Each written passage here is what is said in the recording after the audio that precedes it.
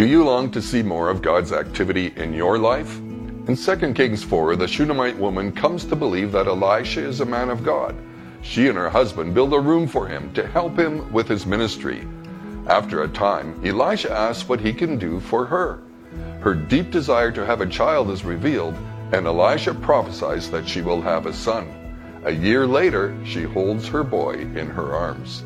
This woman joined the activity of God in her country and was rewarded with the activity of God in her life.